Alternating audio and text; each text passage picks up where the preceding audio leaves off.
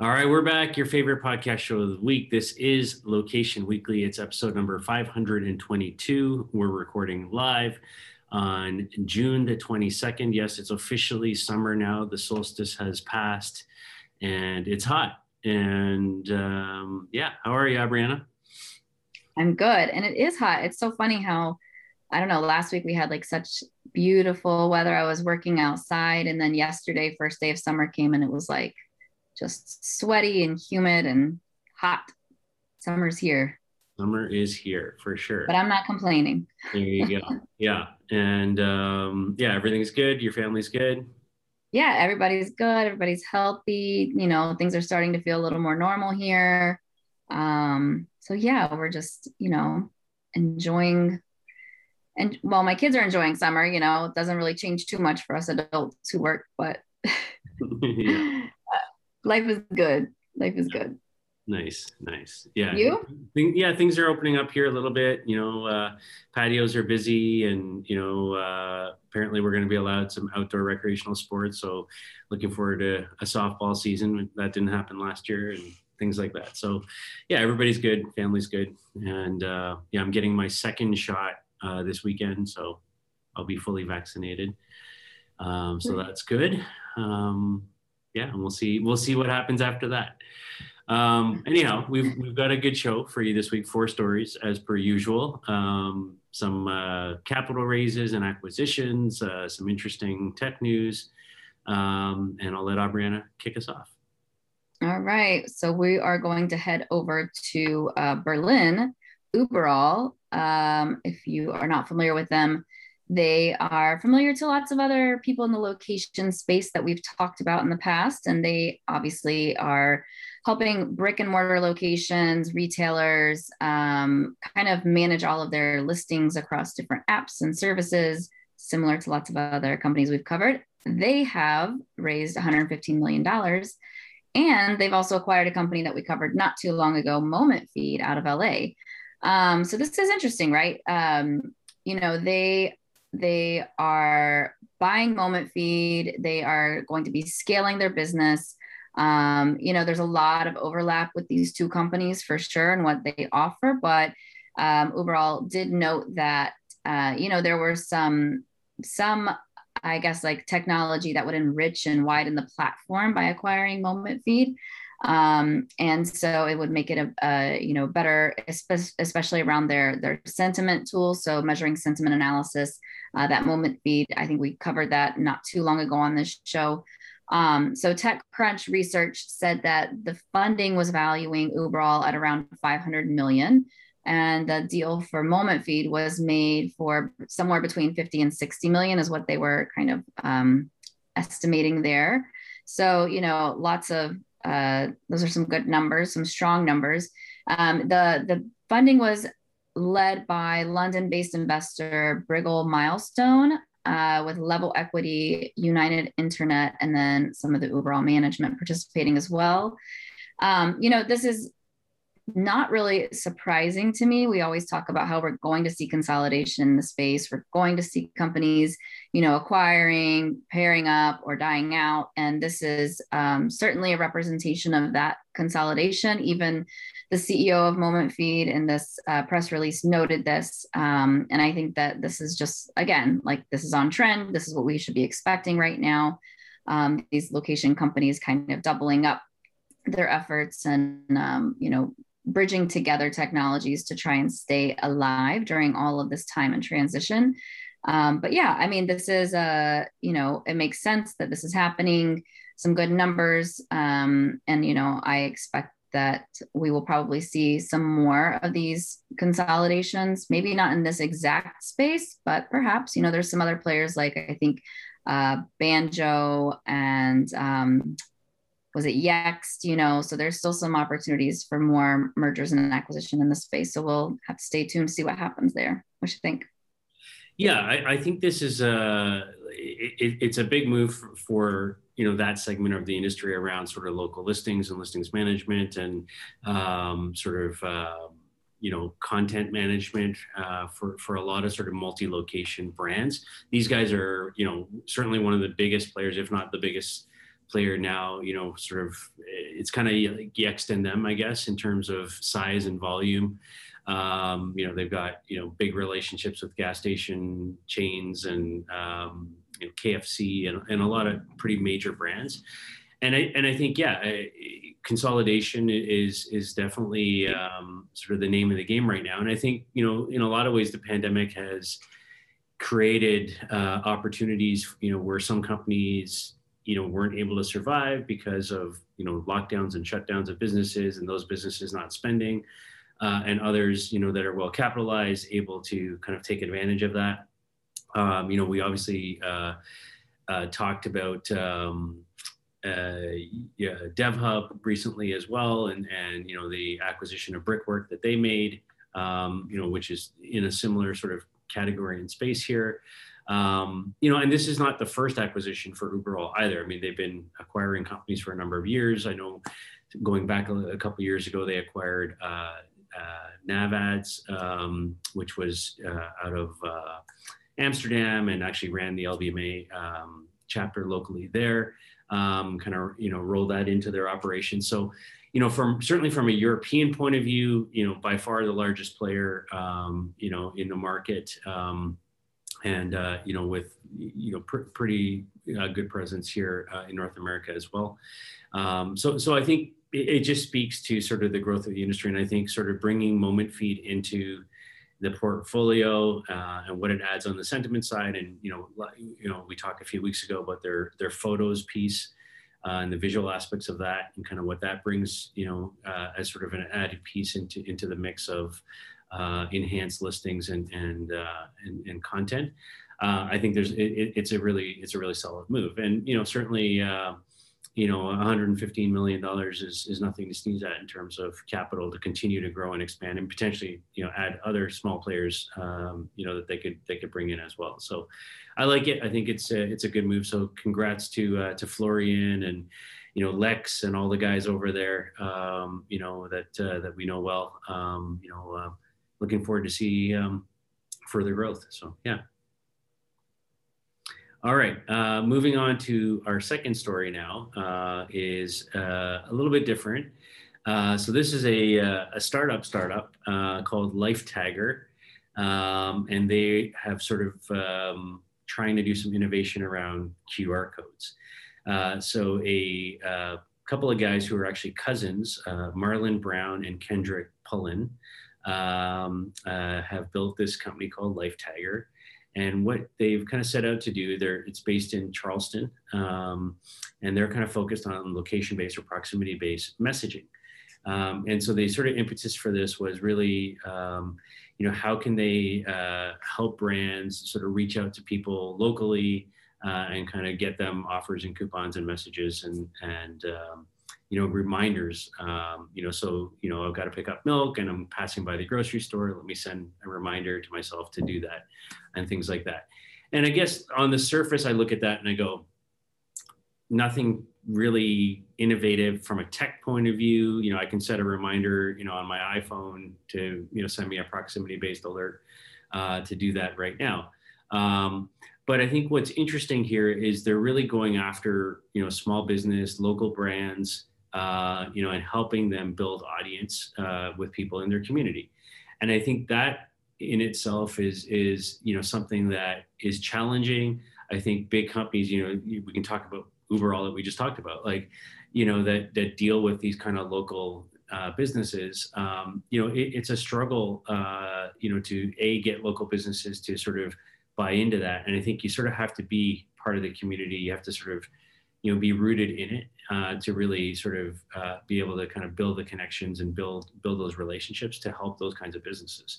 So, you know, I see this as a platform that works well at that sort of small regional, you know, community level. It probably is the kind of thing that's hard to scale, you know, into, you know, big markets and bigger brands. But I think as a local regional play, it's very interesting. It reminds me of some of the sort of, you know, if we wind the clock back in the LBMA here to, you know, companies like, you know, AOL's Patch or, even the early days of Groupon or Living Social or things like that, of how they tried to build, in a local community and then kind of grow from there. So I think there's potential here. And then the other piece of what they've tried to do is what they're calling QR 2.0. We're all sort of up to speed on QR codes now. They're everywhere. And what they're trying to do is create a more dynamic version of a QR code where when you scan it, it can basically create a sort of full-on commercial for that business. So social media feeds tied to that business, video content, all sorts of different things that it can do. It's not just here's our menu or here's our, whatever. It can be a full-on sort of experiential play around, driven off of that QR code. So yeah, what are your thoughts? Well, I like the premise that they built the app around. I think that if there's a more seamless way to send more timely messages, either to ourselves or to people in our circle, I think that's really helpful. So, like a reminder that, hey, if you're by the grocery store, pick up this, or like, hey, remember to drop off your donation at Goodwill that's in your trunk that's been there for 2 weeks, like whatever it may be, right? I like that. I think that that's really useful, if there's a seamless way to do it. And, the QR 2.0 to me is a little less exciting unless it is a more seamless kind of integration. I think that's a little bit harder. But what I also love about this is that this team actually is out of my home state, South Carolina, Charleston, South Carolina. And they are Black entrepreneurs, Black tech entrepreneurs. And I think that's awesome. We saw a lot of that growing in Atlanta when I was there. And it was, great to see just the opportunities that were growing in our city. And it's good to see that this is expanding beyond, Atlanta. And so I think that's really cool that that they're seeing this and getting some press from it. So I don't know. I want to interact with the QR 2.0. I want to better understand what does that look like and how does it help small businesses. But again, like you said, I think the adoption piece of that is difficult. It's kind of like, I don't know if you remember like Scout Mob or, some of these like ways that you interact with different retailers, whether it's discounts or sales or whatever that drive you to try new places. It's a hard adoption to come by. You have to get a lot of buy-in. So I don't know. I'm more skeptical about that scaling, but yeah, I mean, I'm hopeful for them. Yeah. So, like, I think it'll be an interesting thing to watch. And, like, certainly, I love, young startup entrepreneurs like this. So, I certainly hope the best for them. And, definitely reach out from an LBMA point of view and see if there's something we can do to support as well. So yeah, check it out. Yeah. Like Tiger, QR code 2.0. All right, our next story.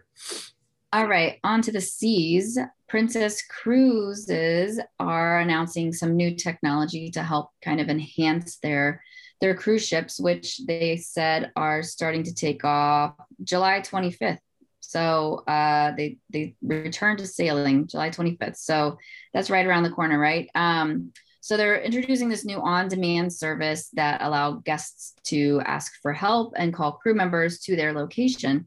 And they can, get in-person assistance. So this is called Crew Call. That's their trademark name for this. So it's available on the stateroom TVs to guide crew members to the guest's exact location.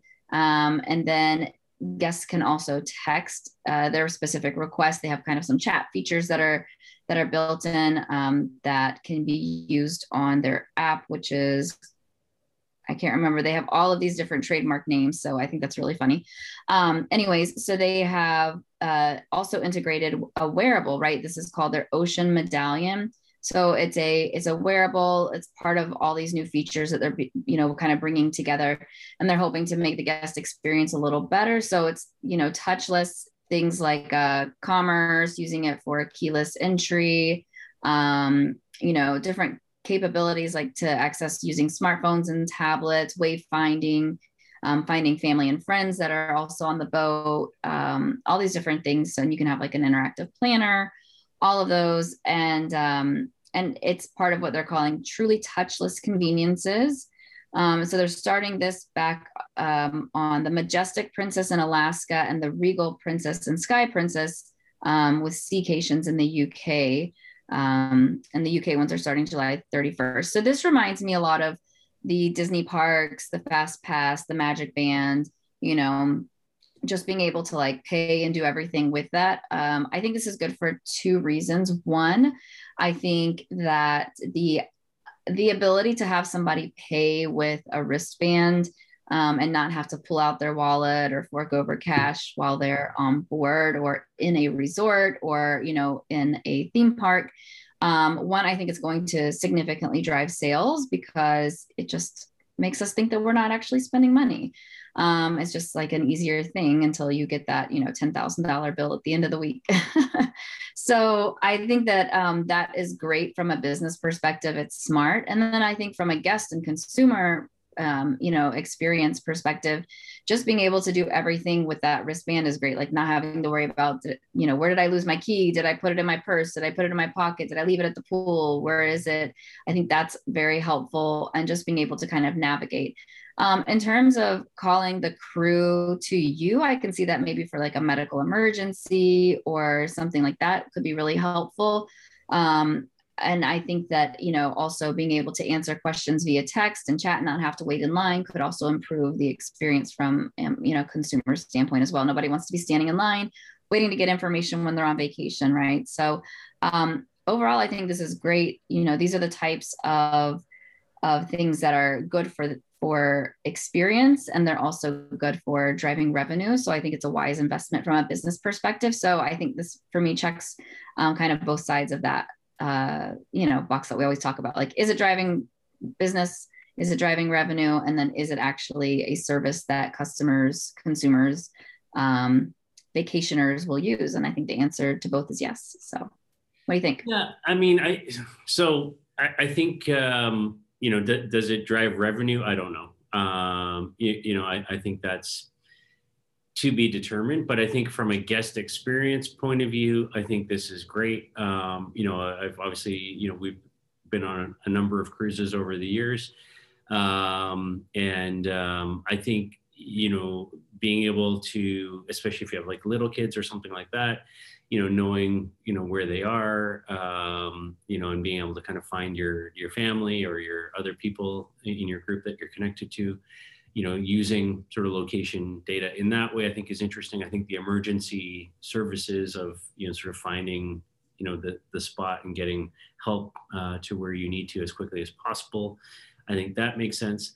I think the one thing that they don't talk about here, which I think is an interesting potential piece, you know, with those wearable devices and the apps and all the location stuff that's going on here, one of the things that we've been seeing, you know, start to happen, I think, in a workplace environment from a COVID point of view, is using wearable devices and things like that to look at social distancing and potential exposure to people who've tested positive and things like that, and sort of measuring sort of proximity and so on. So I think for hypothetically, if there was, let's say, an outbreak on a cruise ship, which has happened in the past, you know, being able to quickly identify through, you know, those wristbands and other things, you know, who was in close proximity to that individual, and be able to potentially, you know, more quickly isolate or, you know, section off,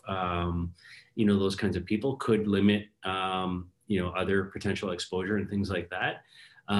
So I think there are a lot of, you know, advantages, you know, in terms of overall sort of public health and safety as well, that I think, you know, could be useful from sort of just having the technology deployed and having everybody have the apps and the wearable devices and so on. So I think there's a lot of potential there in where it can go. So yeah. All right, on to our final story. So Perch, which is a company that's in sort of the digital signage / computer vision space, has launched a new partnership with Purina, where they're testing their end cap displays at 200 supermarket locations in the US Midwest. And, I have to say, like, this is not something I had envisioned when I, first learned and sort of interacted with Perch going back some years now. The Perch I know, like the technology hasn't changed. It's the same, basically what Perch, the way I think about Perch is you walk into, a store and there's like a digital signage display, and below that or around that or built into that is a shelving unit with products and things on it. And I remember the one picture that sticks with me is they had a partnership, some years ago, and they may still have, with Sephora. And you'd walk in and, there would be like a display for Jo Malone, perfume, and beautiful, like well-designed aesthetic and display, and with the screen all sort of built into it. And then basically the way it works is using computer vision technology, you pick up the bottle of perfume off of the shelf and it knows which bottle you've picked up. And then the screen lights up and tells you all about that particular bottle, that particular perfume, and, its merits, and, its fragrance, and the scent and the tones and the whatever that make that up, and, and so on.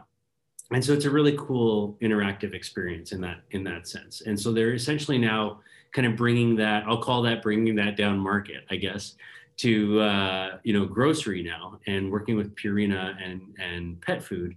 And so, like, to me, that's a different kind of experience, right? Yes, I think functionally learning about the pet food and how it's made, or the organic nature of it, or whatever, like bringing you the information, I think is super relevant. I don't know what sort of, like, does the price point make sense, for mass merchandise and mass, type of retail like that at grocery or like a Walmart or things like that. And I think, I totally see it at the high end, and the medium sort of range there. For me, I question sort of the scalability of it down at this level. But from a technology point of view, from a sort of experiential point of view, I've always loved the stuff that Perch does. And, Trevor and the team over there, like, they're a sharp, sort of very smart group of people. Yeah, I think it's interesting to kind of see them teaming up with Purina and kind of bringing this to grocery stores. What are your thoughts? Well, I know that it's been a long time since I've had to buy dog food, since we don't have a dog anymore, but dog food's not cheap. It's definitely expensive. It's definitely not at the perfume level expensive, right? And I would agree with you. Does the investment in this technology, merit this type of a spend and this whole, interaction? Are people like, just give me the dog food, or do they really, some people really care, but I would think that they would probably do more research, on different brands versus one brand, right? Or kind of comparing ingredients versus just looking at an interactive display. I'm not sure. It'll be interesting to see how this pans out in this application. But I agree. Like, I think that, I don't know. I feel like the experience from a consumer perspective might be more educational, more informative if it was a screen that multiple brands could buy, right? So if there was a dog food aisle and there was multiple spots for multiple brands, for there to be some level of comparison and education, like in real time, versus it just being, for one brand. It seems a little bit of an overkill, especially if Purina is likely going in with some type of co-op marketing between, Purina and the actual grocery store. So I agree. I'm not like super stoked about this. I don't think it's, it isn't super new, but also for the dog food application, it's interesting. So I think we need to kind of maybe, I don't know, maybe we can hear more about it, see some videos of like what's going on and what the response is. Does it actually drive more sales? That's the question. Because from a consumer perspective, I don't think that it really makes a great experience or a bad experience. It's kind of meh.